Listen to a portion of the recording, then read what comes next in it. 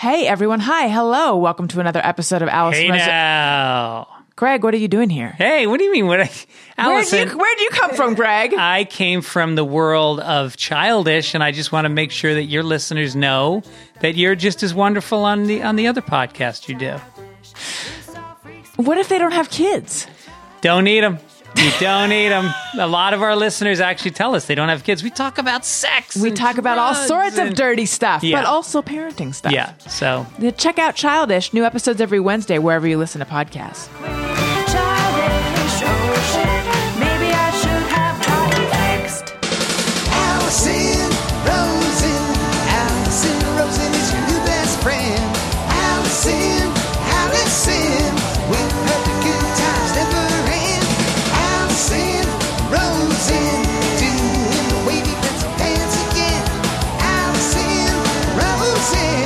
Allison's your new best friend.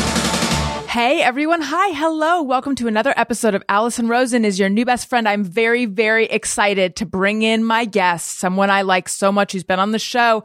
I've lost track of how many times, so we'll get into that, but a lot. But there's new stuff going on with her, so we will get into that. But first, as you know, I must check in with producer Tony Thaxton so I can tell him the new developments in my life and find out what's going on in his. Hello, Tony Thaxton. Hello, Allison. Let me ask: Is this going to be a bug-related update? I don't want people to put me into a box, a bug box, where all I do is talk about bugs. However, you're a bug nut. I'm a bug enthusiast. No, it's funny. I was talking with frequent former Thursday show member Greg Heller, and I was saying that I hate bugs, and he's like, I love insects. And there are people out there who love them. I'm not one of them, and I think they know that, and so they choose to haunt me. But anyway, Tony, it just so happens, despite the hate, the gentle hate that you spewed at me, the microaggression of accusing me of being someone who only talks about bugs, it turns out that what I have to say is related to bugs. I don't think you only talk about bugs. I think you only talk about bugs to me.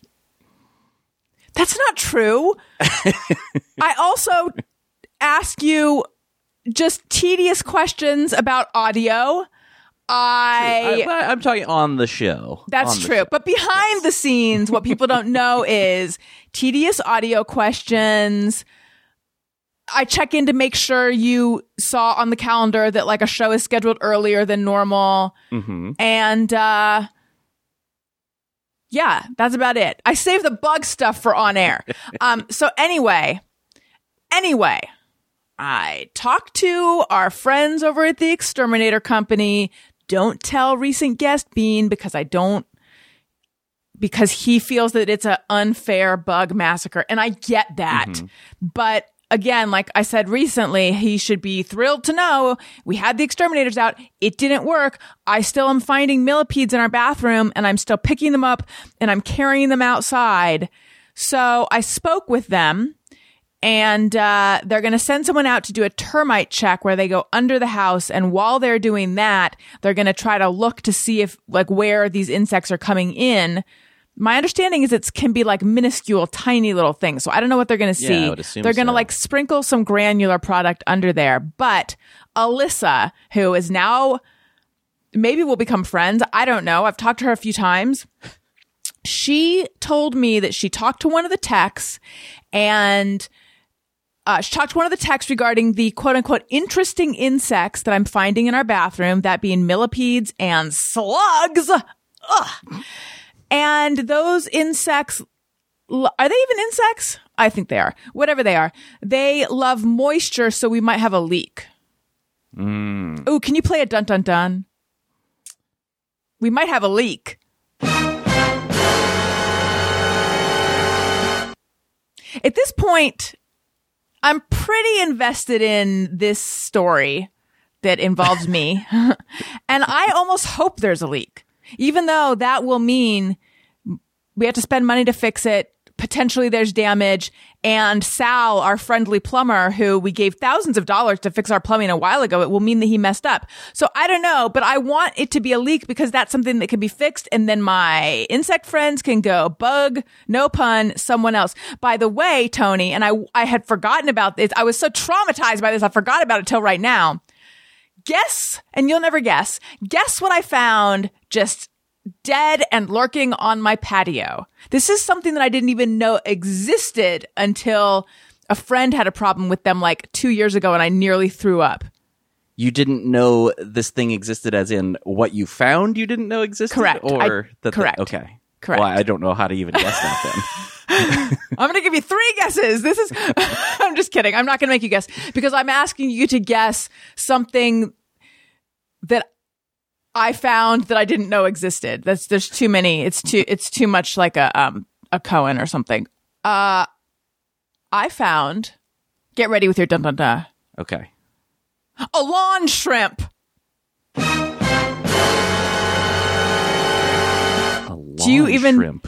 have you even heard of that?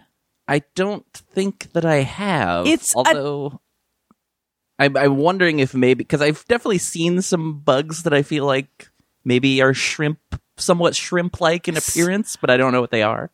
Ooh. Okay. A friend built a house in Studio City, again, with the hyper-local content, and then had a problem with lawn shrimp, which was the first time I ever heard of it. And the idea, they're not even insects, they're crustacean. The idea of like tiny, pink,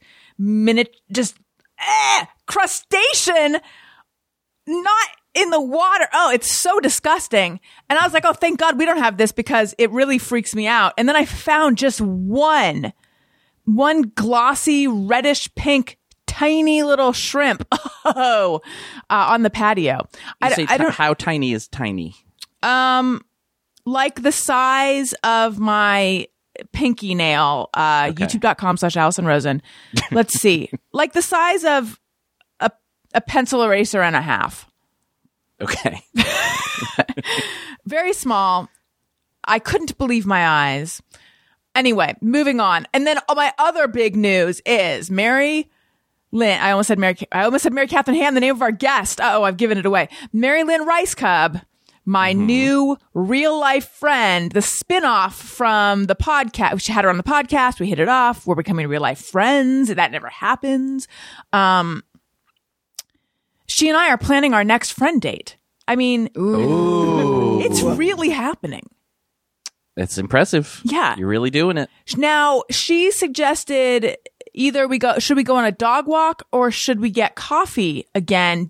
Do I like to walk or do I prefer to sit and talk? I like these options. Choose wisely. I know. Well, here's the thing.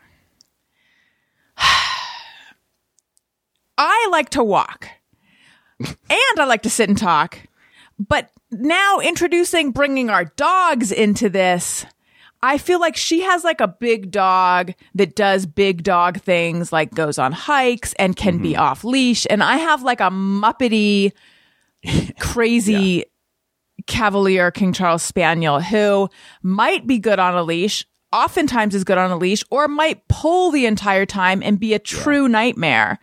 So I just don't know if I want to introduce that chaos into our friendship, but I didn't say that to her. I just wrote back and I said, ooh, let me think. Both sound fun. That just shows you're open-minded. You like to explore different options. Right. But then she wrote, maybe you need to ask how her dog is. I mean, I guess if she's asking you about a dog walk, her dog must be good with other dogs. That's a fair question, though. And at the very least, I could buy some time. Yeah, exactly.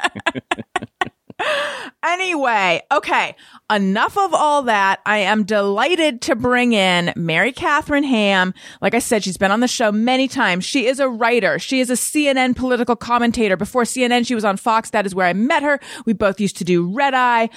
She is the author of the book End of Discussion. She is currently writing on Substack, which I need to ask her about. And, well, I'll wait to get to that when we introduce her. Please put your hands together for Mary Catherine Ham. Thank you. Hello, Oh, that's welcome. so thrilling. That's so thrilling to hear an audience after it's been a while. I know. It's been a while. Right? Have you heard of lawn shrimp? I think I have vaguely heard that term. The fact that they're so small changed my take on it. I was initially horrified, and then the fact that they're little, they're not bothering me as much as the initial description. Interesting. Especially because I know you're getting a lot of bug talk, Tony. Our That's all yard right. is full of cicadas, so Oh, we and actually I'm not sensitive to them. I grew up in the South. I've seen them my whole life, listened to them my whole life. They don't gross me out. They gross everybody out. I kind of think people are being a little drama queenie about them, but they are all over the place right now, and they're large. they're like 2 inches, right? They're 2 inches or so. And they have a face. How many pencil erasers is that? It's like a whole dozen pencil erasers. It is. Well, that sounds like a nightmare. But how big? When I first said lawn shrimp, how big were you thinking? Well, I was thinking half a cicada. Okay. You know, I was thinking like looks like a crawdad crawling across your lawn. That would be pretty gross, and that's sort of what cicadas Right. are. That would be upsetting. You know what I learned from aforementioned Greg Heller? Potato bugs in Spanish gross. are called baby heads. Those are gross bugs. Those are gross bugs. They're all gross. Except recently, someone posted a dragonfly on some social media, and its little head and little face looked surprisingly cute. And I was like, oh no, I will not be swayed by bug propaganda. I won't. So the thing that I hinted at before, Mary Catherine, is that you are with child. I am. I'm pregnant. Woo! Pregnant and old, y'all. Yes. You have a 7 and 5-year-old, right? Yes. So- 7, 5, and then we'll have a newborn in the fall. Wow. And you famously get incredibly sick while you're pregnant, and it's happening again. It's happening again. I hoped that maybe it wouldn't, but I think this one's the hardest one. Oh, and really? I'm bummed about that. I actually just yesterday kind of I hit a little bit of a breaking point. Like when you've been sick, I've had, by my calculations, 2 good days. Oh, like God. really, like I felt like I had a day. 2 good days since Easter. That's a run. It's not good.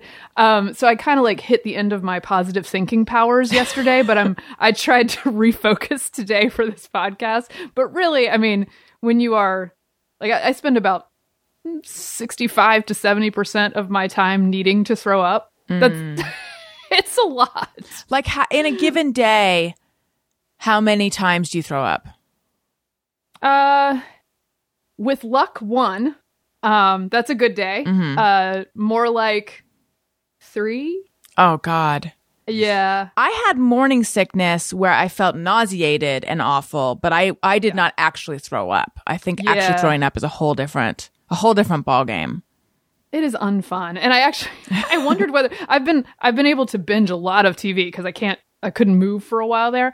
And I watched actually Amy Schumer's documentary when she was pregnant, because she also has this thing called hyperemesis gravidarum, HG for short. Kate Middleton also has it, puts her in the hospital. I have never been in the hospital. I did get to this point during this one. The midwives were like, hey, if you need an IV, we can come to the house. And That's I thought, so what nice. service? Yeah, I know, it's very, right. very, very white glove. And so, so there was that, but I've managed to escape that part of it, partly because I know on the 3rd kid sort of how to manage this, and what my limits are. But I did watch that documentary and I thought, is this going to be a little too on the nose? But I enjoyed it. And partly because there's one part where she says very understandably, how do people do this again if they feel like this while they're pregnant? I thought, damn straight, girl. Damn straight. Number 3. And I did forget. I mean, I don't know what that is, if that's a blessing or not, but I forgot how hard it is. Also, I'm older now, so it might just be harder. Yeah. So. Do doctors know why some people have this and some don't? Frustratingly, no. there are many theories. Like lack of magnesium absorption, estrogen spiking, it just being you sort of being allergic to HCG, which is the pregnancy hormone. And essentially, it feels like I'm hungover for 6 months without the preceding fun. So very specific vomit question. Emetophobes, you might want to go past, just fast it's forward. a trigger warning for you. In my experience, throwing up when I'm sick is like the worst thing in the whole world. But back in my drinking days, throwing up from drinking was not pleasurable, but it was somehow not, I didn't feel like I would prefer the release of death to this feeling. Right. Where does pregnancy throwing up fit in on that spectrum? I would say that I do not enjoy it. There is, however, a sort of release from the cycle. Like, it's like, okay, we're going to sit here and feel terrible for a while, and then we're going to do this, and you sort of get a reset. It doesn't last for long, but Right. you get a window after that. And I usually try to like take my drugs and go to sleep during that window. By the way, if anybody's interested and has had this problem, I am on Bongesta, which is a form of anti-nausea, and I do weekly acupuncture to attempt to get this under control, and a bunch of other aromatherapy and all sorts of stuff. Is my side table really looks like as geriatric as my pregnancy is. It's like everything is there. But we're making it through, and my poor husband is bringing me everything in bed too often. Yeah, I was listening to, as I should have mentioned I'm really just letting it all go. The lawn shrimp are taking up way too much space. The tiny, I but, understand. it's taking up a lot of brain space. Should have mentioned you're on a podcast called Lady Brains. I was listening to I it, am. and you were talking about how you've been eating lime popsicles and cake for like tons of carbs. Cheesecake. I think this kid knows how to help me gain weight, because that is one of the issues with this disorder, is that you need to gain weight while you're pregnant for the baby. I get sick in the afternoons and evenings. So this kid is like, you're going to wake up in the morning. You're going to have a cup of tea, because I hate coffee now. I don't know. You're going to have a cup of tea and half a cheesecake. That's what we're going to do every day. And so I get all those calories just really packed into the morning, and then I don't have to worry about it later in the So day. when you mentioned when you mentioned eating 4 pieces of cake in the morning, that was cheesecake? Yes. Do you know Junior's Cheesecake? I do. Of New York? Yeah. I think you've been to New York before. I don't know if you know this, Mary Catherine. I don't mention it a lot, but yes, I did live there for a number of years. Yeah. So Junior's Cheesecake, they're for sale at our local grocery store, and my husband goes and gets me like a little mini cheesecake once every couple days, and I eat, I would say, a third to a half of it every morning, and I'm not sorry. I applaud that. Yeah. I applaud that. Yep. It does change the math in my mind, though, because putting down 4 pieces of cheesecake is like it's like eating like a number of hard-boiled eggs or something. Like at a certain point, I feel like your throat would just be like, ugh. Yeah, Because you got to take in a lot of liquid. The tea helps. Yeah. And then in the afternoon, and this is specifically for emetophobes, watch out. In the afternoon, I like to eat cucumbers and something light. Because that's just like vomiting spa water. It's very refreshing. Yeah. All of this is like, These are my hacks. I feel like the worst thing to throw up and I feel like I have experience with this, and I can't, it's like spaghetti or something. Because then there's like a tomato situation, there's noodles coming back. Yeah. Anyway, let's move on. That's too much information. My entire life is TMI right now. It's like every person who asks me to do something, I have to say, well, let me put this warning on it. Let's talk about the decision to have another baby, though. Were you okay? So you're remarried. We've talked about your backstory before. It's very Yeah, we should. I can recap briefly. Please, for yes. for Recap. those who might be new to the Mary Catherine Ham story. Yeah. So I've been on this show, I think, almost every time I've had a life milestone. So I'm glad we're doing it again. Yes. And I believe the first time I was maybe halfway pregnant with my first. The first time I did it. Yeah. So yes, I was married in 2011. To my husband, my late husband, Jake Brewer. We were married for 4 years, and I was pregnant with our second, 7 months pregnant with our second, when he was tragically killed in a bike accident in a race. And so it was obviously very sudden. Took a while to figure out how to have a baby and live on my own and parent these children. About 2 years later, I met Steve, who is my current husband, and we married the last possible weekend you could marry before pandemic 2020. It was March 7th, and Wow. you were still sort of, it was the one weekend that was guilt-free because no one really understood March 7th. Mm-hmm. And then by March, the next weekend, everybody was like, oh no, this is real. So March 7th, everybody came and went without incident. Thank goodness. We had a lovely time. And then from then on, we had pretty much planned to try, to have kids, or kid, probably. I'm an ancient lady. You are not that old, I say, as someone who's like, there's puffs of dust when I walk around. So I was like, well, let's try to fit one in. I was 39. I was like, let's see what we can do here. So we had pretty much planned that before we got married and discussed that. Although it wasn't a for sure thing because I was 39 when we got married. Am now 41. So I love being, and I know you've experienced this. I'm at the highest level of geriatric on the pregnancy, like on the scale, like Right. times they have to check in with you and things you have to do. Yes. So really, I've climbed the ladder. You're 100% geriatric in your pregnancy. Yes. Yes. So yeah, we're gonna have a unique blended family with this new baby coming. Halloween is the due date, That's so exciting. which is exciting because I love Halloween costumes, and my kids usually come about a week early, so there will be costumes. Are you going to do birth center again? Yes, that's the plan. Now they can, if you end up being higher risk than they thought you might be, I might not end up there. We will know more at 20 weeks. So I'm about 17 weeks right now, still praying that maybe the nausea will magically disappear at some point. So, and it could at 20 weeks, it could say goodbye. Sometimes that happens to people. Are you someone who finds out what you're going to have? I never have before, but I gave Steve the option this time and he wanted to find out. So we know, but I haven't decided if I'm saying publicly. So I'll tell you off. Ooh, I'm very excited. How do the girls feel about this? Oh, they're very excited.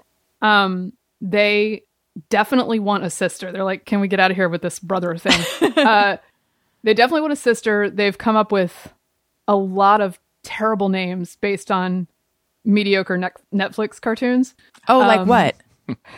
Like anything they watch, anything they stream has got to be named. So I think Princess Elena. And then there's some, my husband watches some anime with them. So there's some Japanese origin names that I don't even remember because I don't watch that show with them. But they're not all of them are terrible, but Okay. a lot of them all. And then my troll daughter, who's the older one, she's a character. She's decided that Hertha is one she wants. Hertha. That is like you. I'm sure you've heard Daniel's baby name segment. Yeah, that is Hertha is something that he would come up with. I got to write that. I got to tell him about that. She decided Hertha, and I said not Bertha, but Hertha. Hertha. I love it. So Beautiful. Yeah. Very exciting. So what I am wondering is, and I think I ask you this every time, where are you with the grief now? Like, does that feel like another lifetime ago, or is it present? Yeah, so I think the thing for me is not, it doesn't feel so much like grief anymore. It's more just the enormity of life and all that has happened, because a lot happened in 5 years, even though 5 years is a generous period of time. But for me, I mean, that was a hell of a 5 years. Yeah. So my youngest, who was about to be born when Jake died, she'll turn 6 this fall, which is insane. So I kind of get overwhelmed by just the amount of stuff that has happened and how old my kids are, which is emotional for any parent. Right. But that on top of everything. And I also feel, I think we talked about this last time because I was also on the show after I got engaged to Steve. I just feel really blessed and lucky and did not see it coming to find somebody who I could really build a life with. I was sort of, I was counting on like, yeah, you're a 37-year-old widow with 2 kids. We'll do the thing. We'll raise the kids. That's what we're doing now. And so having a partner has been surprising and great. Mm-hmm. Also, I don't have to do everything. It's fantastic. Do you ever, this is such a personal question, so you don't have to answer. I know that you know that you don't have to answer stuff, and you're comfortable answering most things. And I love that about you. Do you dream about Jake?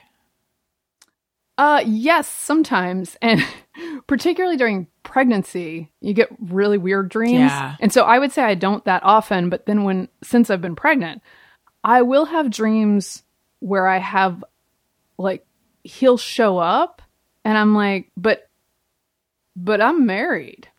Like, and then I have like a moral dilemma. Mm-hmm. And so that is, I mean, there's no accounting for pregnancy dreams, but that's one of the ones that I have. And then I feel all guilty, and then I wake up and I know what's going on. Mm-hmm. So, is the guilt something that is just experienced in dreams, or is that anything that you feel in real life? I don't feel that in real life. In the dream, it's that, oh gosh, I didn't know this information, that you were going to show up here, and did I make the wrong moral call without this information? That's my thought in the dream. That's so intense. Sorry, I had to yell, but it just really is. In real life, that's not part of the calculation. Right. So. Right. And I just feel I don't feel guilty because I feel, first of all, really lucky. And second of all, so glad that they have a dad. Mm-hmm. And they love it. And the girls need him, and it's fantastic. Yeah. How does your younger one understand this dad that is, her dad, but that she didn't meet? It's hard to say. So we used to talk about him frequently because my older daughter had met him. She was 2 when he died. Barely verbal. So it's neither of, obviously my youngest was not born, but Georgia won't even have a lot of memories of him. She may have 1 or 2. She does have a surprisingly good memory. So she may have 1 or 2. But I used to sort of enforce those. And we still occasionally talk about him when they bring him up. For my youngest, it's both matter of fact and abstract. He's always been in the story, but he's never been physically here. And so she knows tons about him, and will sometimes still talk about him and ask about him. But she's known Steve since she was 2. So for all intents and purposes, he's been the one in her life. There's a good example. This is heartbreaking and sweet and all things combined, which is what a lot of this story is. But she had a little friend whose dad traveled for work a lot. And when they were about 3.5, her little friend was FaceTiming with her dad. And she said, come and say hi. It's my dad. He's in Chicago. And she came up to the phone and she goes, hi, Aaron. My dad's in heaven. And it's just like, I know I'm going to make people cry just hearing that, but it's an illustration of how comfortable she was talking about it and how matter of fact it is to her. She experiences it differently than we do. Mm-hmm. So yeah, that totally makes sense. But I did want to make sure that she felt comfortable asking about him and that even I remember in the very beginning, and one of the things about this is that widows will reach out to me for thoughts or advice, or people will be referred to me. Mm-hmm. And one of the things I say is that I did fight through being scared to talk about him at the beginning, just because it was so emotional for me, so that I didn't scare them. Right. I just wanted them to feel like this is not something that's going to make mom freak out. Mm-hmm. Like we can go to her with this. So that was what I was trying to establish. I think I did. Mm-hmm. It's all gut stuff at that point, but. Was there a period of time where you were like showing them one thing, but feeling something else in private? Oh, for sure. For sure. There was a time right after he died that I didn't even want to hear my oldest say dada. I lived in fear of her saying that, because I knew at some point she would. But when she said it, I had sort of steeled myself for not flipping out, because then what signals does that send? She's allowed to say that. She's allowed to wonder what the heck just happened. Not sure how much she really got.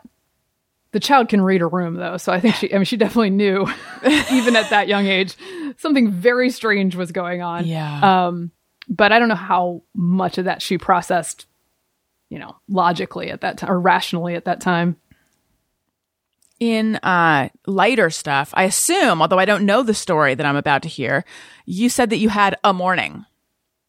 Oh, yeah. More bug talk. Oh, it's truly I didn't set out to be the bug podcaster, but it's happening and I'm not going to fight it. Yeah. I mean, someday we're just going to wake up. It's going to be metamorphosis in here. Yes. You're going to come on the camera like, well, this is who I am now. And I'm just going to be like, is that what bugs do? That's Bug more honey, rodent don't. but still. I think that's fair. So no, my daughter, my oldest, who is 7, came to me this morning and she says, I have this spot that's bothering me. Uh-oh. And I was like, oh. I was like, okay, well, let's check it out. Like, and it's not, I'm not going to gross you guys out too much. It was a tick. And they're really gross. Where Really was gross. it on her? On her leg. Ugh. What'd you do? Because you want to just pick them off, but I feel like I've heard that you're not supposed to because then their legs stay in there and you have to like get a blowtorch. I don't know. So as a seasoned Southern mom, I am like my whole childhood. And you probably know, Tony, you lived in Virginia. I'm sure you experienced this. We have a lot of ticks in the South. And so we do generally check and all that stuff. So I'm glad she brought it to my attention. I did take it out with a pair of tweezers. I got all of it. You Good. gotta pull it out steadily, steady hand to make sure everybody's cool. Put it in a Ziploc bag. Took her to the CVS Minute Clinic where we got a little prophylactic antibiotic. She probably doesn't need it. I probably found it within 12 hours of her getting this bite. So probably not necessary, but it makes me feel better and the cost is low. So, Yeah. it's a $7 antibiotic. So we went ahead and did that. But while at the CVS waiting for the prescription, so this is a whole odyssey. And then we get to the CVS, I'm waiting for the prescription after seeing the doctor. Everything's going fine. Then I look down and I realize in the Ziploc bag that the tick is still roaming around inside the Ziploc bag, which is not such a big deal. No. NBD, I thought he would have like passed away with me pulling him out or inside the bag, but no, he's crawling around. And I'm waiting a little longer and I look down and he's crawling toward the Ziploc part. Oh, no. And I'm like, he can't know that like that's the best possibility to find an opening, right? And so I'm watching it sort of guardedly. And sure enough, he wanders over to the corner where it looks like there might actually be some space for him. And I realized, a real oh no, nightmare. this can't get out inside the CVS. Like, Right. hold it together, Mary Catherine. So I open it a little bit and I'm gonna blow air into the bag so he goes down to the bottom. That was my plan. So I go, I have a mask on. So basically you just opened the exit door for him. I opened it up, and before realizing what was going on, I go, and then he's on the actual green and yellow make blue. He's there already. Oh, no. So I'm like, okay, it's fine. I'm going to hold it together. I'm not that scared of bugs. So I'm all right. I don't want to make a scene. He's very small. I can handle this. I'm like, okay, I'll just flick him back down in there. I flick him. And because I'm pregnant, my nails are nice and long and he gets stuck under one of them. Oh, my God. And then I'm like, oh no, this is when I freak out. I'm like, I'm pregnant. I can't have this tick bite me. Like, Yeah. okay, calm down. So I dig him out from under my fingernail. And by this point, I'm like about to like just scream and throw the bag. Yeah. Which would not go well because then the tick is unaccounted for. Mm-hmm. I did scream a little bit, but managed to scream and flail with the tick pointing back into the bag. And Oh. got him back, since perished inside the bag. From Smushed by lack yours of oxygen. truly. Oh, squished. Okay. No, I think when I dug him out from under my fingernail, back in the bag, zipped up, no one in CVS was harmed except for the tick. Yeah. My God. That's Yeah. very intense. It was. That's a popular word today. Okay, so And she's okay. And like, it's, again, and not to freak everybody out. I mean, check everybody for ticks if you're in a tick heavy area, but she probably didn't need all that. I just did the thing because it makes me feel better. But if the tick has been there for longer than 12 hours, then you are supposed to get antibiotics? Is this to prevent Lyme disease? It's more like 24 or 36. So I was almost certainly in the clear, but we went ahead and did it. Because you're never quite sure. Yeah. Now, I don't want to Monday morning quarterback sports term. Yeah. This. You.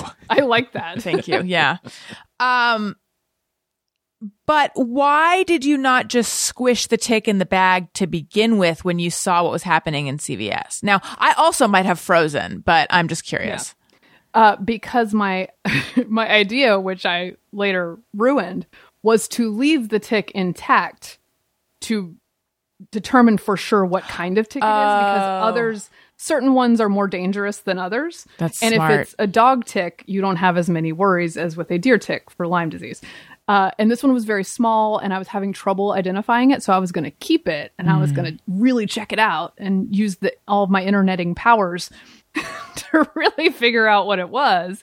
And then I smushed it under my fingernail, and that was the end of that. This makes sense. But that was I assumed that when I pulled him out and put him in a plastic bag that he would have perished. Right. But then I remembered when I was a kid, they are hard to kill. Yeah. I think my mom used to do away with them in very extravagant ways so that we would all feel better about the fact that they were gone. Like what? I mean, this is like bug torture porn now. I hope Bean is not listening. Oh no! Yes, I'm sorry, Bean. I hadn't thought of that. I'm a lot nicer to other kinds of bugs than ticks, but ticks are. She used to put a straight pin through them. Oh my! Yeah. Wow. That's a real like Southern savage mom move, right there. Yeah. I don't know, because they have hard shells. You want to make sure they're done. Oh my goodness. I just sold out my mom for her bug torture. But yes, I'm nicer to other bugs. I quite like spiders. They don't bother me at all. I like them to have their room. Their liberation. Yeah. Listen, I need to tell you guys about KiwiCo, and then I want to get into some serious gal chat, Mary Catherine Ham. But look, spring is here and summer is just around the corner. Why not gift your young innovators with a super cool STEAM project to celebrate the end of the school year? With a KiwiCo subscription, your child gets a new crate full of fun science and art projects every month, for trailblazing toddlers to more experienced explorers and every stage in between. So KiwiCo is this great company that sends you this crate. It's a box with a project in it, like a themed project. The most recent one that we did with Elliot was the solar system. And then we've done so many of them, and they're so great. One of my personal favorites was one that had this fishing game in it. It had this piece of like this cool blue cloth thing that you unsnap and fold out, and it makes a little lake. And then there's these little fish and a little fishing pole, and they come with little storybooks too. And there's multiple projects and lessons that you can do with each one, and they're geared towards your kid's age. So like I said, we've been doing it for a while now. So he started, when he was like 2, and now he's 4. So we've been through different age-based projects, and when they arrive, I just put them to the side. I kind of hide them, and then when if we're near a meltdown or if I need something to occupy him, I kind of bring them out as needed. But obviously do it however works for you. But I just love it. If you have kids or you know someone who has kids, I cannot recommend it more highly. With KiwiCo, there's something for every kid or kid at heart every month. Get 30% off your first month plus free shipping on any crate line with code Allison at KiwiCo.com. That's 30% off your first month at KiwiCo.com, KiwiCo.com, promo code Allison. I also want to tell you guys about BetterHelp. Allison Rosen's New Best Friend is sponsored by BetterHelp Online Therapy.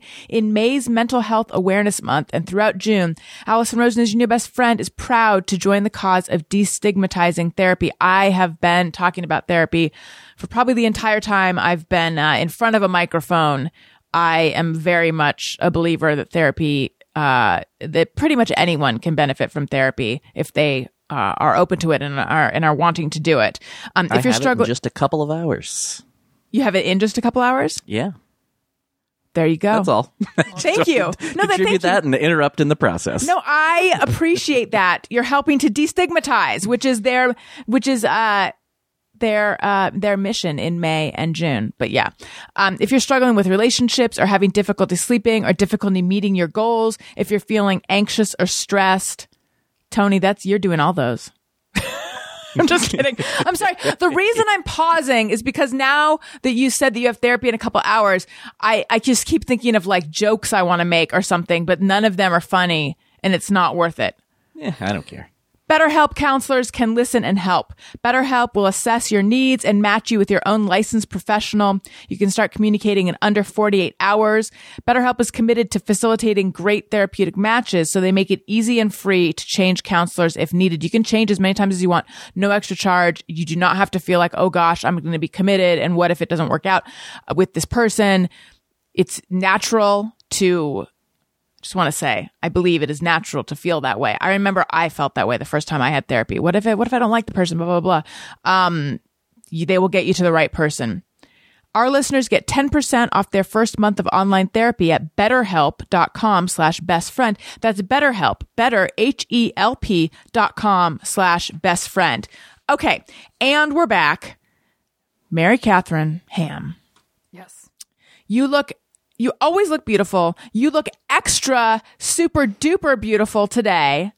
Can you please tell me, how did you learn how to apply makeup this well? Again, I mean, I feel the majority of people are listening. If you want to see, just look at the episode photo or youtube.com/Allison Rosen and you can see what I'm talking about. There's some expert makeup happening. Thank you. Well, Chat. it is, so a couple things.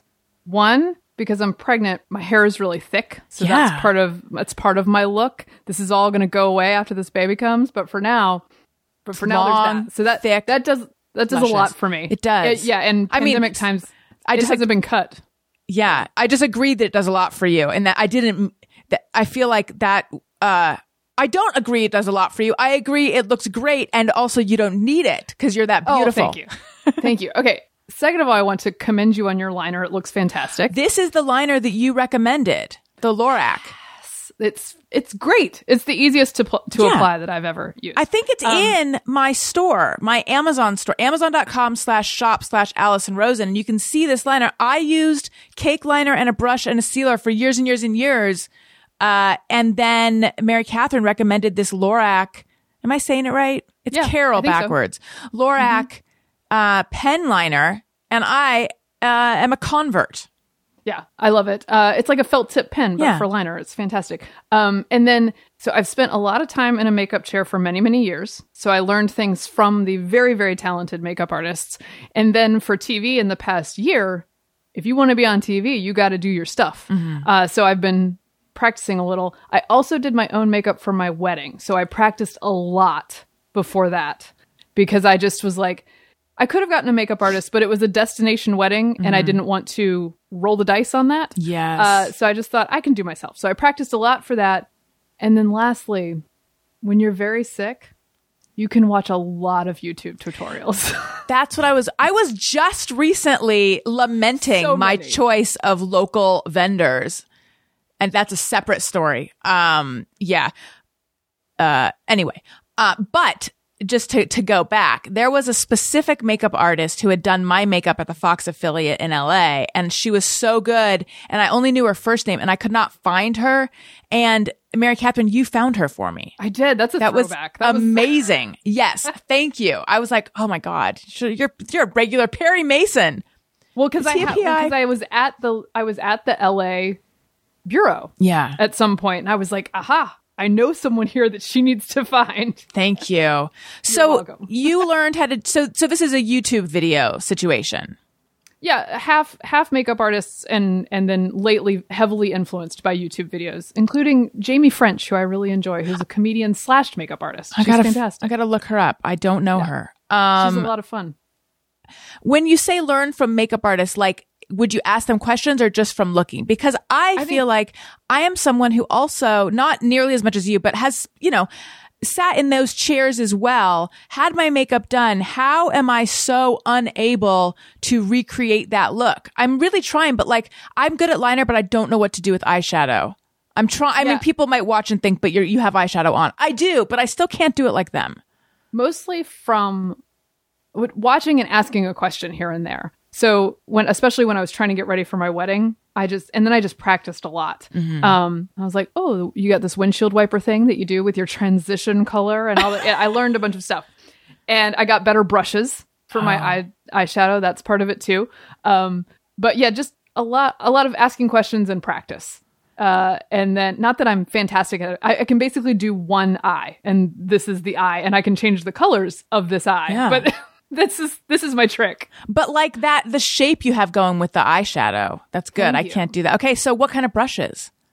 I use Morphe, but I think there are different. I'm trying to think of the brand that a lot of people use, and it's escaping me. But Morphe is good. It's a good brand that is not super expensive if you want to give it a try with a set of brushes. And there's a Morphe in Burbank, and I live in Burbank. And now that it seems that things are opening up and we can leave our house, and this was so predictable, I'm like, I don't know if I feel like going out. Which is really a shame. It is really a shame that I spent the whole pandemic being like, well, this blows. And now that it's not that way anymore, I'm like, I don't know if I want to go out. I felt like at the beginning, there was a real moment for introverts where everybody was like, this is good. And it gets to you after a while. I have to say that ironically, now that people are doing stuff, I am sick in bed and I am a raging extrovert. It's like, I really want to come to your party. But this is where I am right now. Yeah. So sometimes I try to rally. I can rally for a couple hours. The nice thing about performing or even just socializing, but performing or doing TV or doing something like this is the adrenaline gives me about a 2-hour break from nausea. Oh, that's nice. I enjoy that. So if I can rally a little bit to get out there, I can get a couple hours. That is very nice. Quick political detour. I don't know how recently you've listened to my show, but I talked quite a bit about my experience with those awful mean moms in that Facebook group who woke scolded me and were just so out of line, and they're just so awful. But you and I not on the same side politically. However, I kept thinking about your book, End of Discussion. Oh, I'm forgetting. I wrote down part of it. How the left's outrage. I don't even know the whole thing. Something about the left's outrage industry. Yes. I just kept thinking about it and thinking like, yes, this is very much that. Yeah, I think so. I think this is a tendency of human nature. And I think that social media has amplified it so much that it's like really, really problematic. And I meant to text you and show you some support on this particular issue, just because the thing that you said that rung true to me from my experiences in this area too, is that everyone was trying to read into what you were saying the worst possible intentions. And the more we do that to each other, whatever your politics are, the less good our lives will be. It like you get this weird, I know people get this endorphin rush from doing it From being online awful. and getting a lot of affirmation, whether it's the sort of culturally signaling kind of awful that you got thrown at you, or if it's just shit posting. Like people get a rush out of that, and it's not good, especially I think as we're coming out of pandemic world and people are going to adjust at different rates. Having grace for how people make their decisions is something that I wish we had more of at the beginning of the pandemic, and something we're going to need coming out of it. And that's the thing that unites all this for me, is that in politics, in these discussions, people just want to read the worst possible interpretation upon you. And I'm used to that. I'm a cable pundit. Sometimes we do have the worst possible intentions. I like to think that I do not. And I want to be understood. But sometimes being understood requires allowing for the fact that someone just might be different from you and expressing something perfectly reasonable in a different way. Yeah. I don't know. It's just the thing that I just can't get past. And now this is not your book, but like just the most vicious voices then have all these ass kissers. They have all these people. My therapist recommended that book, Queen Bees and Wannabes, which is that book that Mean Girls was based on. And it really is like the bullies have the people who then want to kiss their ass and want to curry favor with them. And it is so gross. And I'm way too old to care about shit like that, but it's gross. Well, and people get scared. And I do it. I have it too, where I want to speak up for somebody online who's currently being attacked. Actually, you mentioned this one. Bean Dad was one of them. Yeah. Where the actual thing in question, the tweet thread I thought was like a little overwrought, where this was a very brief viral thing where he had his daughter try to open a can of beans and sort of forced her to actually work through the process of figuring it out. Now, but it took a long time. It took a long time. And he had joked that, I don't know how hungry she really was, but people were saying that it was child abuse because she was hungry and but it's like, that was quite a stretch. But I think it triggered memories of abuse for a lot of people. Yeah. And so this is something that like I would edit the number of tweets involved, but I would put my kid editor. I would put my kid to this test at some. I didn't of learning feel like how it to was use cruel. a can opener. Yeah. And then it just became this thing where like we're searching for reasons to cancel him, and it became so. Does the punishment fit the crime? And often online, the answer is no. Right. Because it just becomes this huge, sometimes national story of a person who just said, open your beans by yourself, sweetie. Like, I don't think that's worth all that punishment.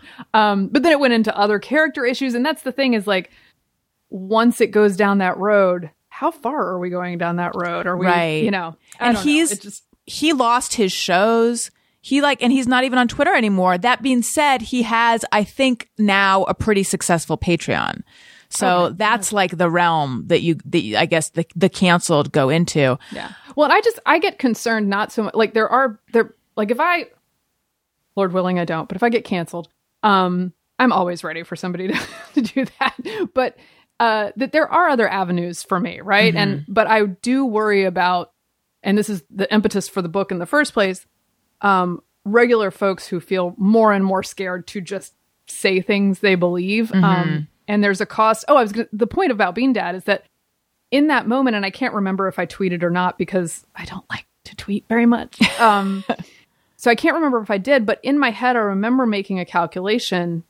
I could feel myself doing it. Like, how much is it worth putting myself on the line for this person who I don't know? But I do feel like the best way to deal with that is for a bunch of people to get together and be like, hey, can we maybe like lay off Bean Dad? I don't know if this is that big a deal. But that kind of thing, people are making that calculation all the time, whether it's socially worth it for them to speak up or to say like, hey, maybe we could chill a bit about that. Yeah. And I think it makes people scared to talk. And I really like people to say even super weird things. I joked with I taught at Georgetown in the fall in the Institute of Politics about free speech. And one of the things I said to them over and over again is like, be the weirdo in the room.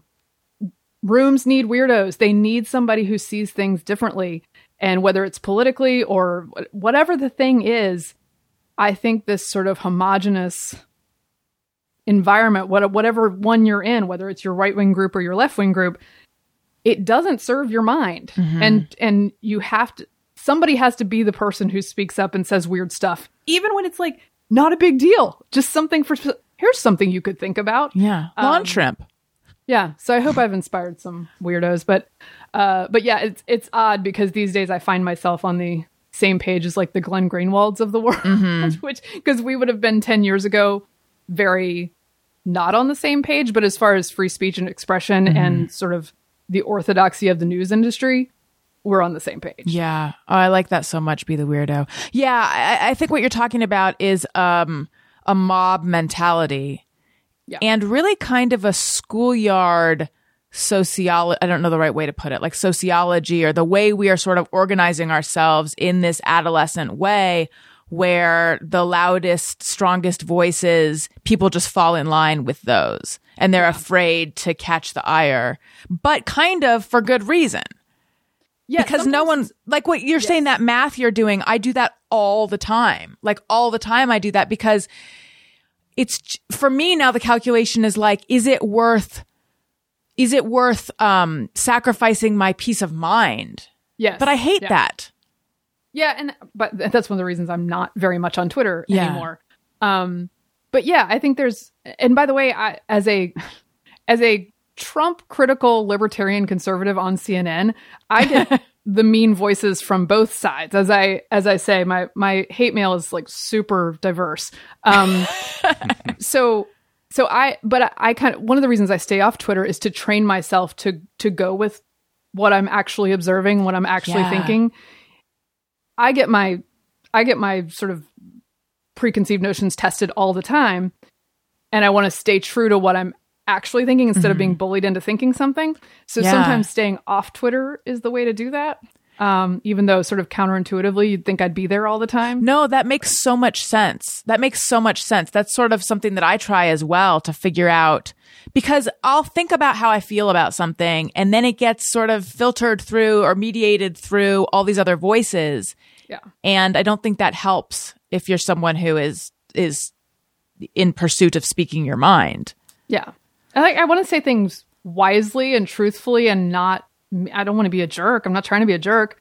But sometimes you can get cowed pretty easily by just Yeah. a couple people. So I just try to be careful. I think this is the whole don't read the comments thing. Like if you want to be yourself, which is what that's what my career is, Yeah. is I'm effectively expressing views as myself, yours as well. And the more people tell you, I wrong. don't like yourself. I'm like, fine, but I don't need to hear it all the time. Yeah.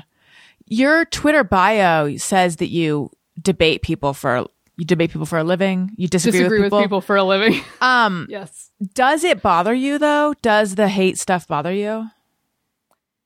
Not as much as it used to, but I'm like you where I can go down a rabbit hole and get I related so much to you checking back in with that comment thread when you know you shouldn't. Yeah. And I think my husband is helpful for this because he has no social media. So there's no like, I can't talk to you right now, I'm on Twitter. He's like, really? Really? And if I'm having a giant, and he knows he's going to pay the price. If my adrenaline is up here and I'm fight or flight because of some stranger on Twitter, I'm taking that over into my real life later. And it's not going to look good for him or me. Like, that's not a good trait. Right. And I know that I'm prone to do that. So I kind of try to keep it a little chill. Now, I think what scares me more is the correct thing, which is, was I actually wrong? Right? Well, and not just wrong, like you disagree with me. Did I express this badly? Did I hurt someone? Did I get my facts wrong? And I try really, really hard not to, but we all make mistakes. And so that's the one that'll hit, like, that's knife to the heart when I see somebody go, actually, let me send you this. And I'm like, with all my checking, did I screw it up? Yeah. And I was just going to say, I don't think I'd have been on TV this long if I got it factually wrong frequently, but that's not true. There's plenty of examples. Yeah. I know what but you mean, though. For my own sanity, I try to get things correct. And that's the criticism. The warranted criticism is Right. the one that will get me. Yeah. No, that makes total sense.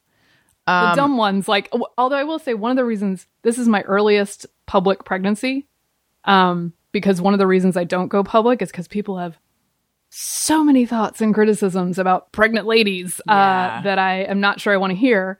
But I just thought, let's try it differently this time.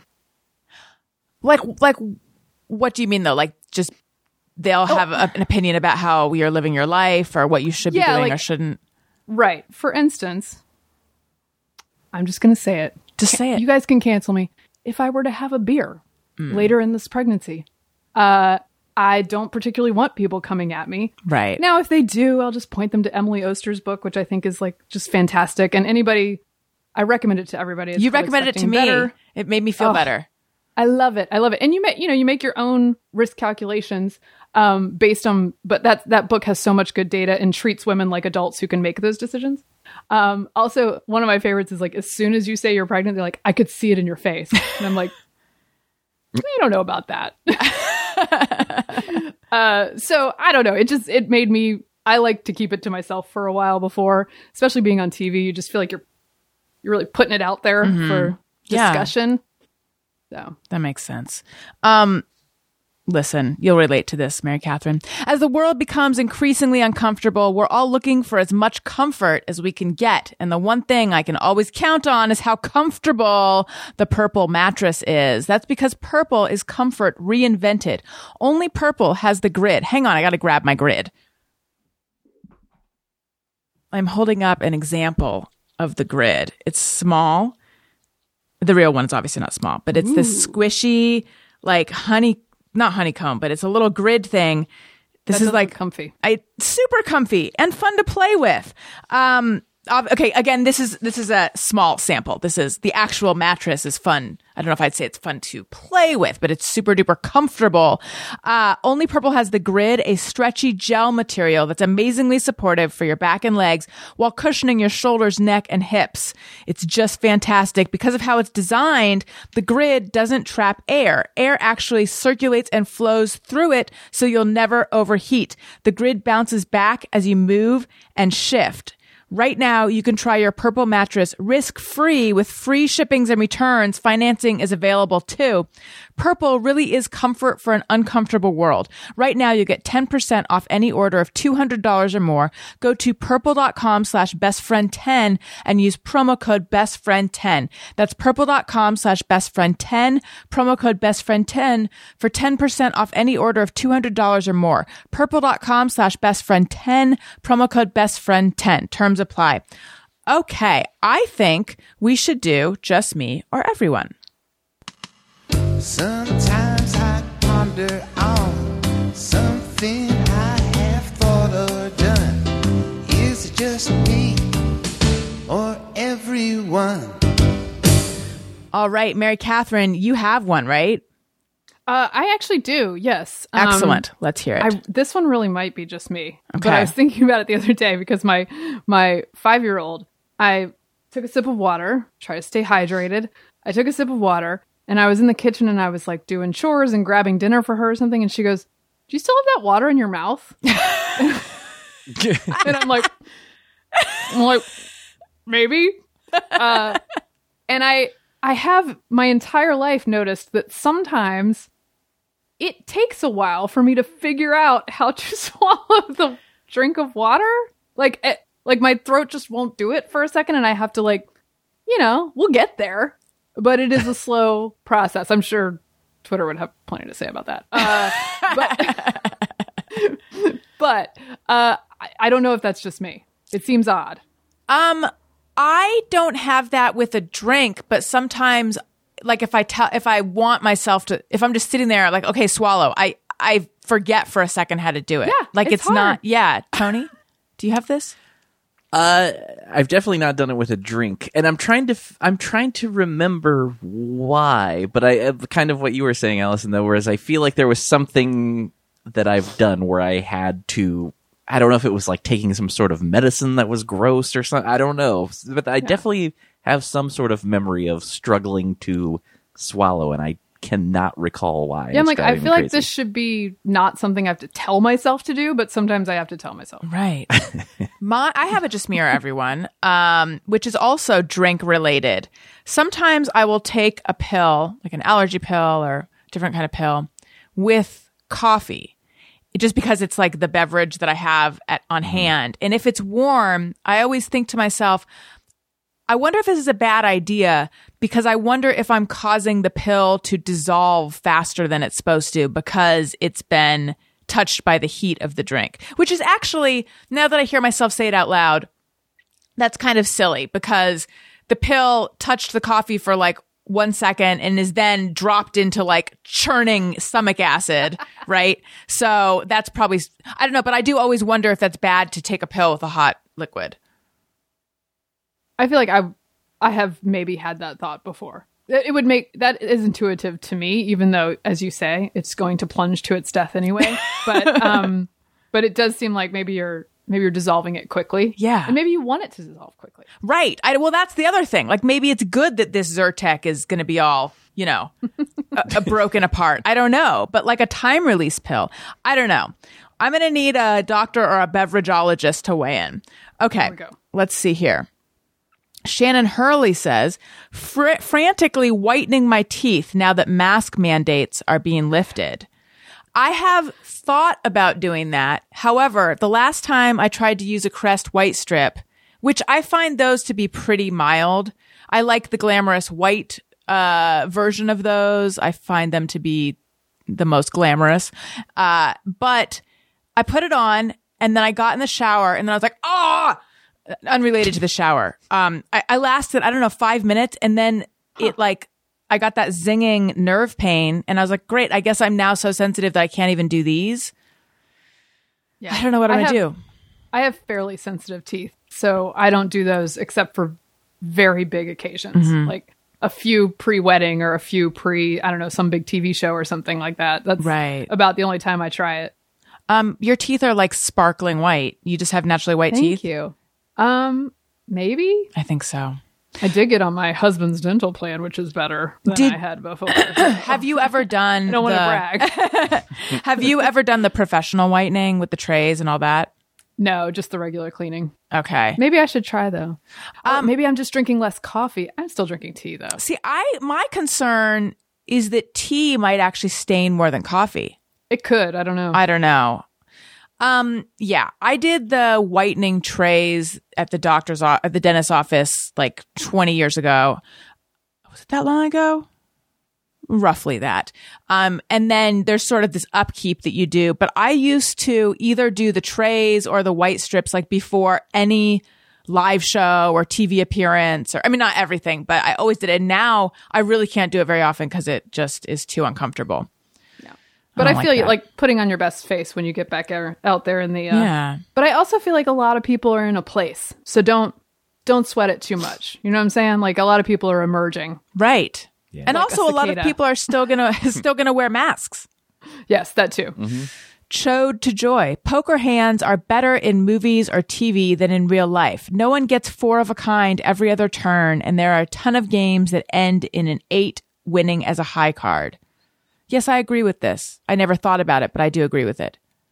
I have not thought about it because I have a thing where I can't remember card games. I have really good retention for most things.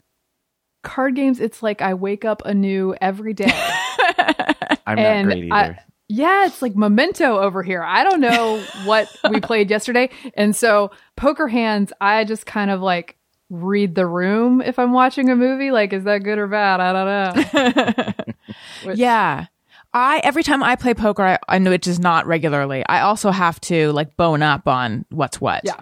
And I like it when I learn and enjoy it for maybe a couple days in a row and then it's gone. Yeah. Do you like Las Vegas? Okay. No, not really. But here's the thing. So I don't dislike Vegas. I've had nice times there. I just feel like I don't get it. And part of that might be that I'm not a big gambler. But I have several friends who really enjoy it and sort of the spa experience and the pool party and finding a nice hotel. And it's on my wish list to do Vegas with a couple of those girlfriends. Yeah. And get the vibe so that I can understand. Right. Tony, where are you with Vegas? Kind of, yeah, somewhere in the middle. I used the first several times I went, I really liked it, and I've found that the more I go back, I like it a little less and less each time. I was also going a lot for a while because I years ago dated a girl who her family lived there, so we would end up going there a lot. But even that was like, going into Vegas technically, but like not, her family obviously didn't live on the Strip or something like that. So, but still, it was a little too much Vegas for me. But now that I'm not going nearly as often, I do kind of occasionally find, like, especially since I've hardly been anywhere in a year, I've kind of been wanting to go. Yeah. But more so just like I like getting try to find like a nice room and just do it. It's not like the party, you know, because I think some people, that's the thing, is like that's their whole year. Like they're like saving up, and like Vegas is like their big do that, getaway, yeah. and they're just gonna go fucking nuts while they're there. And I don't like I that. feel like that's a young person's game. Yes. I know, but I also think there's a lot of like middle America, middle-aged people that also do that. Probably. Growing up, we went all the time because it was occasionally we went on like real vacations, but usually our getaway was Vegas. So my sister and I know Caesar's Palace and Desert Inn. So, well, the way they used to look, they've been expanded and changed. I don't think Desert Inn's there anymore, but I mean, like, I feel like I grew up in those hotels. And so my parents were those middle-aged, well, I don't think they like went nuts or anything, but they were those middle-aged people who were like, they would get hotel babysitters for us. I mean, we played Keno, the whole nine. And then when I turned 21, I learned how to gamble and I enjoyed it a couple times, but the last couple times I've gone, I didn't have the urge to gamble just like I can't whiten my teeth. I just don't want to gamble anymore. They're unrelated. Yeah, I wish I liked it more because it's very convenient from LA. It's pretty cheap. Mm-hmm. It's just not for me. Yeah. My husband's never been before. And Oh. we have discussed, this is not totally on brand for your audience, but I'm a UFC fan. So we wouldn't mind going to see a fight if there's a decent one in the near-ish, well, probably not while I'm pregnant, but Tony, take that out. That's off brand. Well, I'm just saying the Venn diagram of UFC Yeah. fans and Allison Rosen fans might not be a huge overlap. I mean, I feel like, well, we'll find out. You guys, if you watch UFC, let me know. Or as my children call it, FUC, where we just let them keep doing that. And then the last time I was in Vegas actually was for a debate with CNN, and I happened to get. I don't think it was because I was important or anything. It was just by chance. I got a really nice hotel room overlooking the Bellagio fountains, and Oh, nice. super nice. So I had a great time that time, except that I was training for a marathon. And if there is one thing that the people of Vegas, the clientele of Vegas will shun you for, it's for running 16 miles along the strip. That's not the activity that we are doing in Vegas. But I didn't know Right. where to go. And I was like, well, it seems well lit and pretty safe here. So I'll just do this. Was it not hot as hell? It was very hot. I will recommend the Cirque du Soleil show Love. So Yeah, good. it's amazing. Yeah. I'd like to go again. I've Yeah. been, but I really want to go again. You and your husband should go see a FUC show in Vegas and then go see Love. Yeah, I want to see it again too, Tony. And then after that, I was like, oh my God, I'm a real Cirque head. I must love Cirque du Soleil. So then we got tickets to O, which is the one where there's like, it's on the water. I mean, it's inside, but there's like a big pool. Not into it. Didn't No, quite I'd do it heard for that you. one was good. I almost have gone so many times, but never made it. It was, and I'm going to sound like someone who does not appreciate art. And I think I do appreciate art, but it was like very French and whimsical and weird, and I didn't enjoy it. All right. I feel like maybe I just liked Beatles' Love. Yeah. It was I mean, okay. yeah. It's hard to don't go wrong there. All right. Well, it's on my list. I spent the whole time trying to figure out how do they get out of this pool? In the same way that I'm the person who likes to figure out how they do magic shows. Okay. Jonathan Pierce says, whenever someone says New York City, all I can think of is the old Pace Picante salsa commercial. Yes. Yep. Yeah. New York City, get a rope. I mean, I don't know if I would say it's City. all I can think of, but it definitely pops into my head every time. yeah. But I mean, cheers to whoever wrote that Yeah. commercial, that it Yeah. has has stuck around for all of us. In the face of the branding of New York City, we all still think New York City. Get a rope. Okay, let's see. Ken Farley says, whenever I walk by someone with a dog, I have to say hi, even if it's just to whisper, hi, buddy, because my puppy friends can hear me, right? Also, same with duckies, goosies, robins, turtles, pretty much any animal, including bees. I'm trying to think if I do this. I don't know if I have to say hi, but I definitely react to any dog anywhere. Yeah. I think I will at least smile at the dog. I think I just transitioned to a dog high lady because I got a dog for the first time in October, and I'm in love with him. Scout, right? He's the greatest. Scout. He's a Belgian Malinois. Found him. My husband got him out in Washington State. He was abandoned on a farm out there somewhere. Wow. And he's fantastic. He's about 18 months old. And now I find that I was not at all anti-dog before, because that would be sociopathic. But but I have noticed when I go out to friends' houses or to friends' barbecues that dogs respond to me now in a way they did not before. So I guess I'm putting out a vibe. I'm a big dog lady now. It's true, though. I'm in love with that dog. He's an angel on earth. It's what happens. Belgian Malinois, they're super highly intelligent, right? Yes, and we had looked for one as in a puppy litter because my husband trained canines at one point, and so he has a lot of experience with this breed, which is generally you would recognize it as a police/Navy SEAL dog is the kind.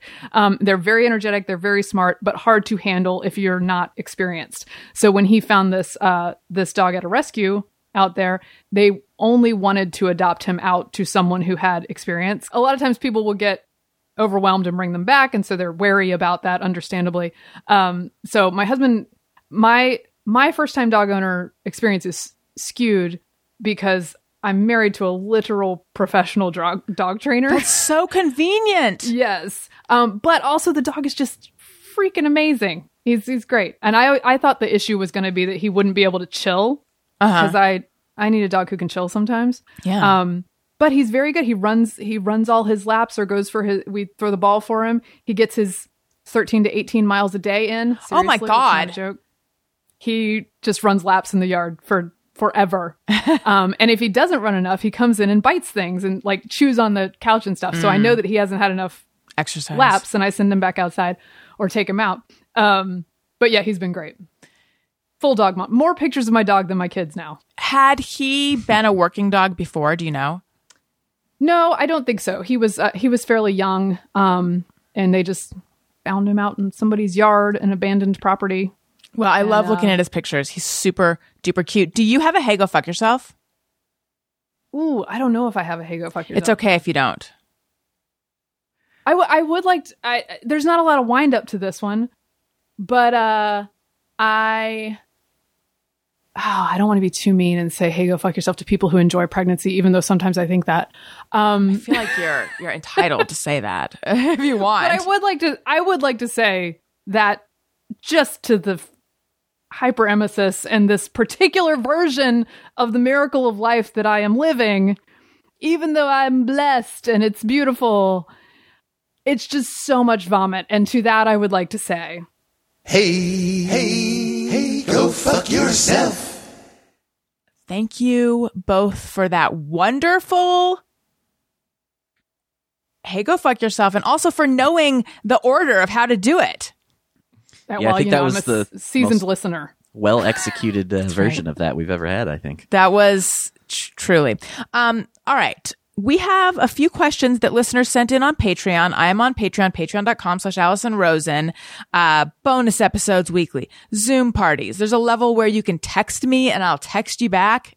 I'm having so much fun with it. You can watch a video of the Thursday shows and so much access to me. You'll beg me to leave you alone. And I will. Patreon.com/Allison Rosen. And if you sign up for an annual subscription, so sign up for a year, you get 2 months free. So if you like a deal, that is the plan for you. 12 months for the price of 10. Okay.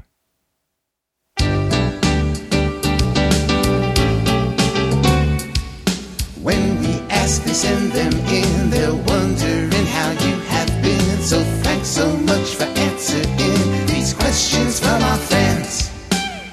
All right. Jay Melville says, will we be seeing anything new from the oldest Delia's model in the near future? Yes, I should put up something new. Because I've been so sick, I haven't done anything for a while. And my Rent the Runway subscription is getting all wonky because of the pandemic. They had to change their business model. So I gotta work on getting some stuff. But, and this is a little bit just me or everyone, maybe I'm just too old, and I know there's this whole jeans discussion between generations. I'm having trouble styling baggy jeans, and it stresses me out. And so I don't know if I'm ready to debut that. Like, I understand low-rise jeans, but not putting those on while I'm pregnant. So high-rise baggy jeans, I'm working on. Is that what's in style now? I'm so out of touch with what's in style. So high-rise baggy, straight leg. You know what I know? What I saw, I heard of, and I had to look it up. I'd never even heard of it. Do you know what lettuce waist is?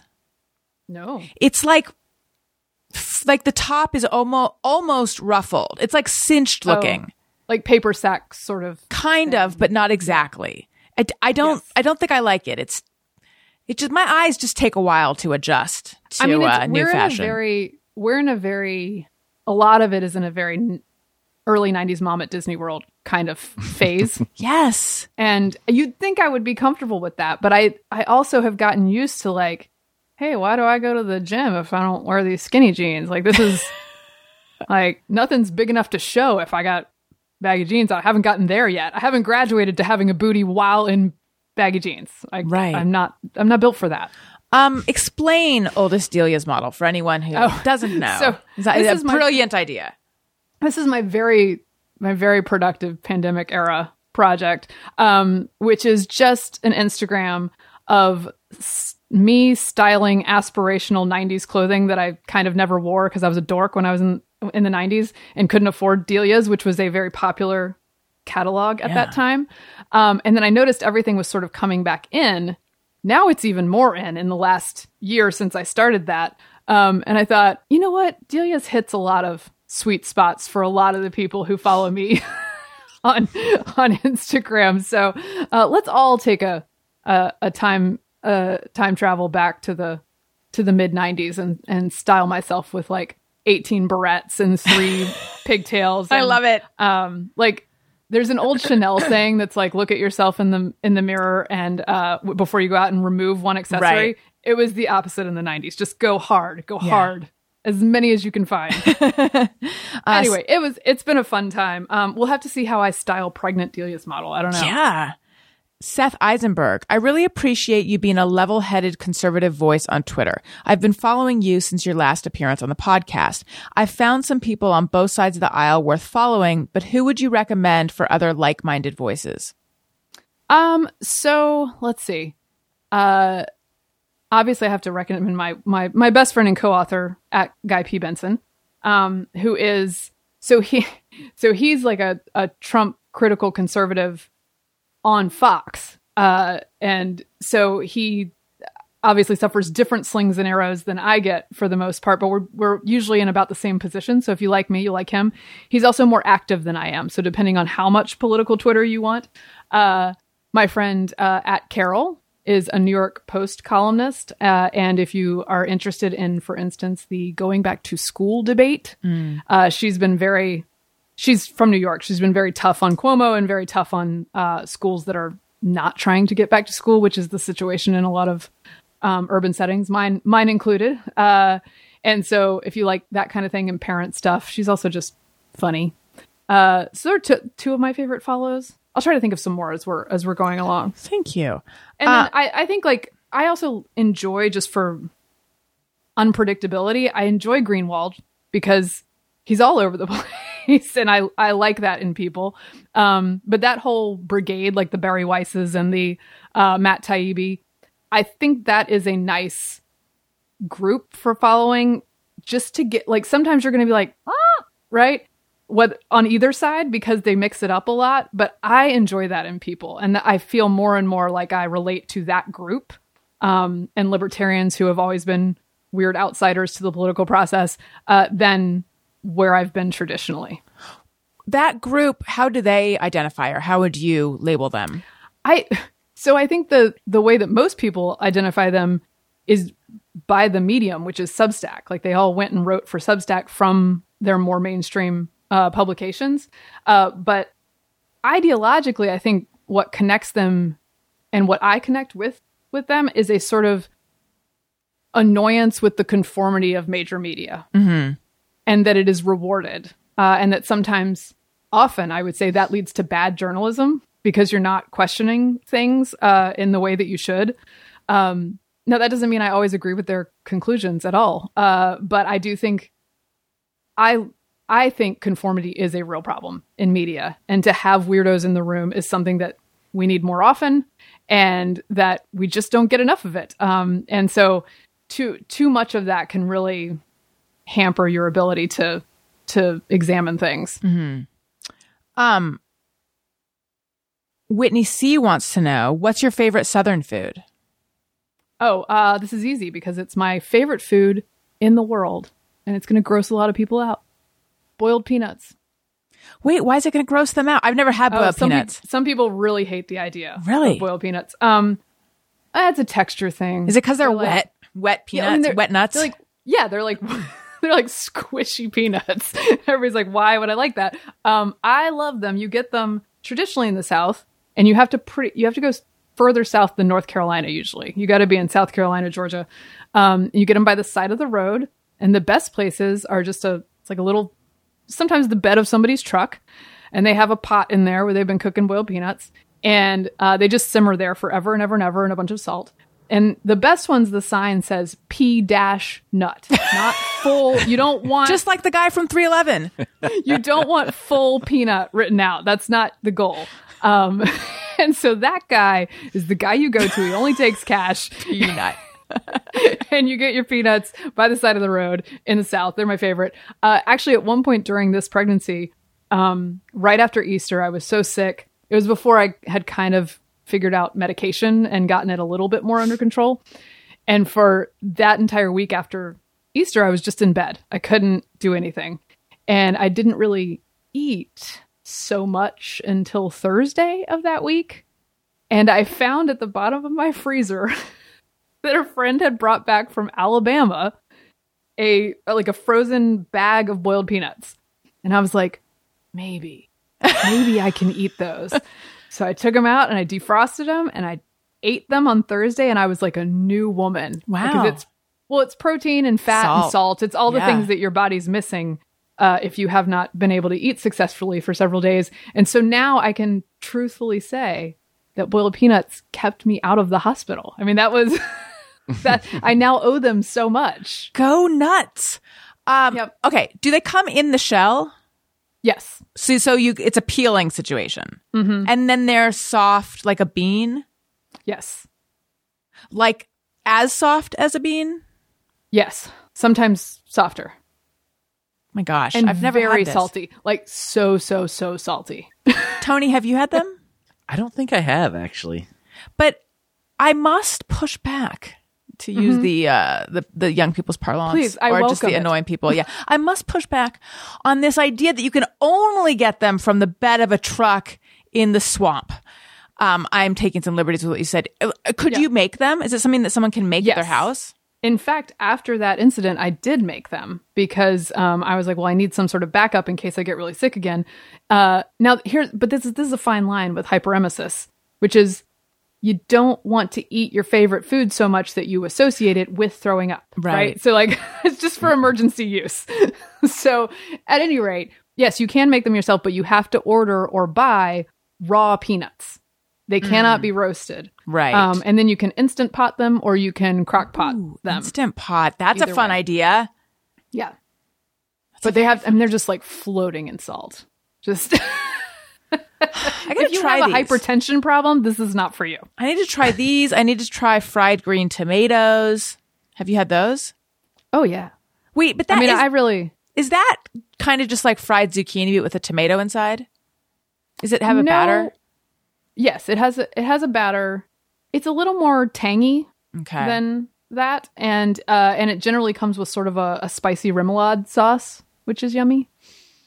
I think I'm just hungry.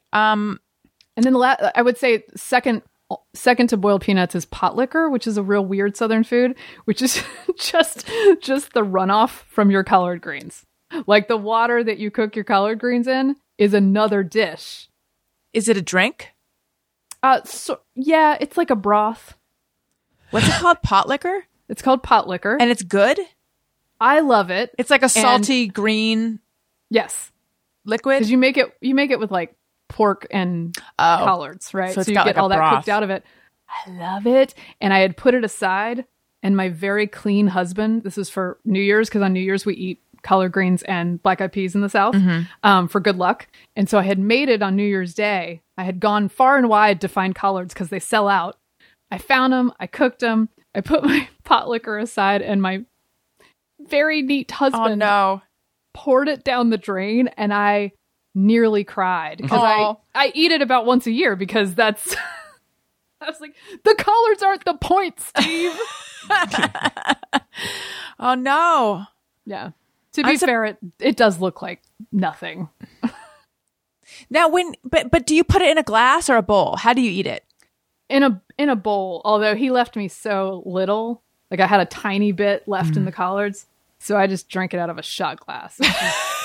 But typically, when your husband hasn't destroyed your dreams, then it's in a bowl with like a spoon. Typically a bowl with a spoon. gonna Yeah. have With to- some cornbread in it. Oh, that sounds cornbread. delicious. I mean, the cornbread part. Tell me about your Substack. So yeah, I started at mkhammer.substack.com. And there's a paid and a free version. And I felt like I had a lot to say. No, I felt like I had some things to say about sort of emerging into life again post pandemic, and that I didn't know where to put those thoughts because they're sort of it's a bit more of a personal essay and not easily pitchable all the time.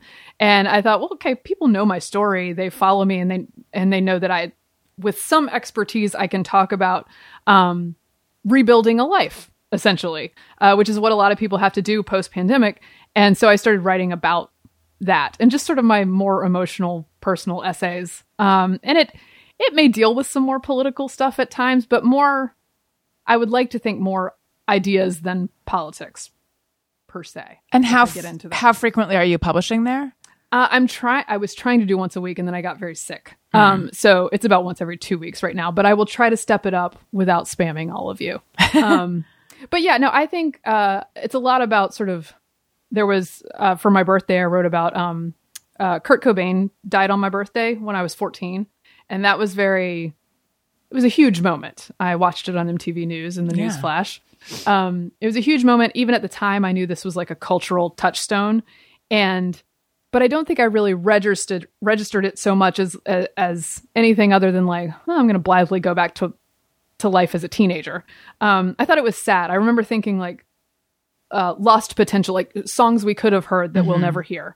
And Dave Grohl spoke about it this year when asked about the death of Kurt Cobain. And he said something that to me feels it's very true about early grief and what people may be feeling going back into the world, which is the next day after Kurt Cobain died, he woke up and he said, like, you know, basically, what am I doing here? What is going on? What has happened? But after those big thoughts, he had to do everything again. He had to do everything in his life again. He had to have the first cup of coffee after Kurt died. He had to put on his first outfit after Kurt died, take his first shower after Kurt died, and how that all felt bizarre. And I think that's where some people are right now. And I'm very passionate about the idea that if we let our anxiety from this year, which in many cases was real, and I think sometimes maybe exacerbated a little too much by being shut in and taking in all the media, if we don't recognize it and try to conquer it and talk to therapists about it, then we'll be missing out on so much. There's so much out there. And so learning to live again is a process, and it's going to take people differing amounts of time.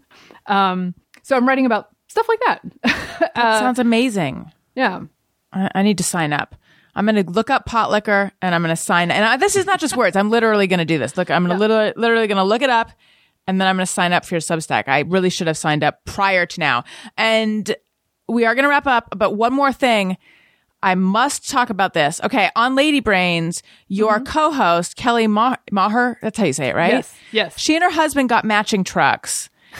Yes. But the exact same model, exact same year, and exact same color. And I didn't have a chance to listen to the whole episode, so maybe you got into this, but it just causes me stress. How do they tell the cars apart? Oh, this is easy. So Kelly and I have this wonderful friendship. We've known each other forever. And she and I have the same personality, and we are married to a man with the same personality. So we can bounce off a lot of marital issues with each other. It's fantastic. Kelly's truck is dirty and Mark's is not. Okay. That's it. I mean, it's very easy. At a glance, you can figure out whose is whose, unless Mark has taken hers to get cleaned, in which case it could get slightly mixed up. But I think that's the only shit. And I also want to shout out her at Real Best Life, which is her Instagram. She is living an entire year off her land, and it was pandemic year. She started in August, and she's allowed only what's on her land or what she can barter for that someone else has produced on her land. And she's doing fantastic. It's been more than a year, right? Or did she start in August? No, she started in August, Okay. and she'll finish her year in August. Right. And it's just the problems and the problem solving inherent in trying to live off your tiny farm for a year are fantastic and interesting, and you guys will love it. Plus, there's cute goats in it at Yeah. Real Best Life. Oh, yeah. What did she call the itty bitty princess committee? Yeah. Super She's got cute baby ducks and goats. Yeah. She's got all sorts of things. Yeah. Oh, I have one more thing. Yes, please. Before we go. I forgot to do it in JMO's. This is an answer, I believe, to a JMO from last week. Okay. And so this is not TMI. It's not it didn't end scary. I love put TMI. I put my hand in a Garbage disposal. disposal while it was running. Wow. Why? This might give you some insight into my husband's and my fireworks relationship. I was very angry at him, and I just blanked on like living life. And it was on, and I heard something rattling, and I was like, I got to grab that because I was Right. I was very tunnel vision on being angry at my husband. And the good news is it did not cause injury. It was uncomfortable. And as soon as I did it, I was like, oh, I did the thing that Right. everyone is horrified by. It was not a ghost. It was just me. I did it to myself. And I cussed a lot, and it was like maybe slightly bruised on my fingers. No, but it's not like It didn't it's draw not like- blood? no, and it's not like Chunk in the Goonies. Like, I think that's what people are thinking, is that it's going to go in there and just get... No, it didn't. It wasn't like that. And the little things inside were not very sharp. Well, So- this is good information. I thought it's gonna... So interesting. I thought it's gonna cut your fingers off. No, but I'm taking one for the team for you guys. Now, I do not recommend it. And So- you might have a different model than I Right. do, but mine was pretty easy on me. Your mileage may vary. Yeah. So, no, it didn't cut the skin at all. No blood. Nope. Did it just stop? knocked it around a little bit? Once it came in No. contact, you pulled out. Yeah, I was like out of there pretty quick, but I would say lightly bruised on the fingers. This is on the ground, first person reporting. This is I should important write work. this in my Substack. Yes. It would be huge. It would be huge. Thank you for sharing that. Yeah. If you like what you're hearing, please make sure you are subscribed to the podcast or following the podcast, depending on the terminology of the app in which you are listening. Leave us a nice comment on Apple Podcasts or wherever. 5 stars is our favorite number. All of that helps out the show so much. Thank you so much. Follow me on Twitter and Instagram at Allison Rosen. Also, I am on Cameo. I mentioned I'm on Patreon earlier. Mary Catherine, where can we find you and what should we look for? I am at MK Hammer on Twitter, but I'm not there a ton. MK Hammer Time on Instagram. I am there, and you can see my handsome dog. And I am also at mkhammer.substack.com. And if I put out any substantial news or content, will go there. So mkhammer.substack.com. Perfect. And just another plug for my Amazon shop where the eyeliner, other You can makeup. get the eyeliner. Yeah, I have my- one too. We're both in. We're in for real. My pod gear, my Daniel has a corner of my store, stuff for the kids, home stuff, etc. Amazon.com/shop/Allison Rosen. Tony, where might we find you? I am on Twitter and Instagram at Tony Thaxton. And my podcast, Bizarre Albums, every Tuesday. And also check out Song a Week by Don't Stop or We'll Die. That comes out every Wednesday. That is a podcast I produce and also play drums on. And Motion City Soundtrack Tour 2022 tickets are on sale now. MotionCitySoundtrack.com. And Don't Stop or We'll Die is going to be, they will be the guests on the Thursday show, Paul and That's Michael. right. So that'll be super fun of this week. Awesome. Mary Catherine, thank you so much. I'm so glad that you did not hurl during this episode. I hope that the respite continues for at least, another hour or so. Me too. I try my best. I keep a receptacle handy, but we made it through. Thank you again. Listeners, thank you for listening. I love you. You matter. Goodbye. Hey, do you know about the Allison Rosen show?